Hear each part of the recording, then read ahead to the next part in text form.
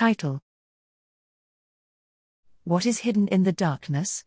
Deep learning-assisted large-scale protein family curation uncovers novel protein families and folds. Abstract: Driven by the development and upscaling of fast genome sequencing and assembly pipelines, the number of protein coding sequences deposited in public protein sequence databases is increasing exponentially.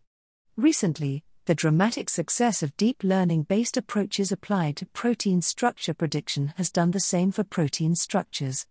We are now entering a new era in protein sequence and structure annotation, with hundreds of millions of predicted protein structures made available through the AlphaFold database.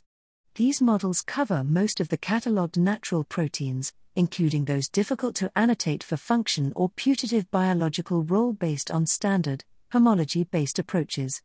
In this work, we quantified how much of such dark matter of the natural protein universe was structurally illuminated by AlphaFold 2 and modeled this diversity as an interactive sequence similarity network that can be navigated at https://unipro3d.org/atlas/UFT90v4.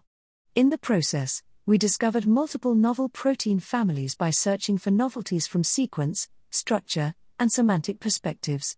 We added a number of them to FAM, and experimentally demonstrate that one of these belongs to a novel superfamily of toxin-antitoxin systems, tumor.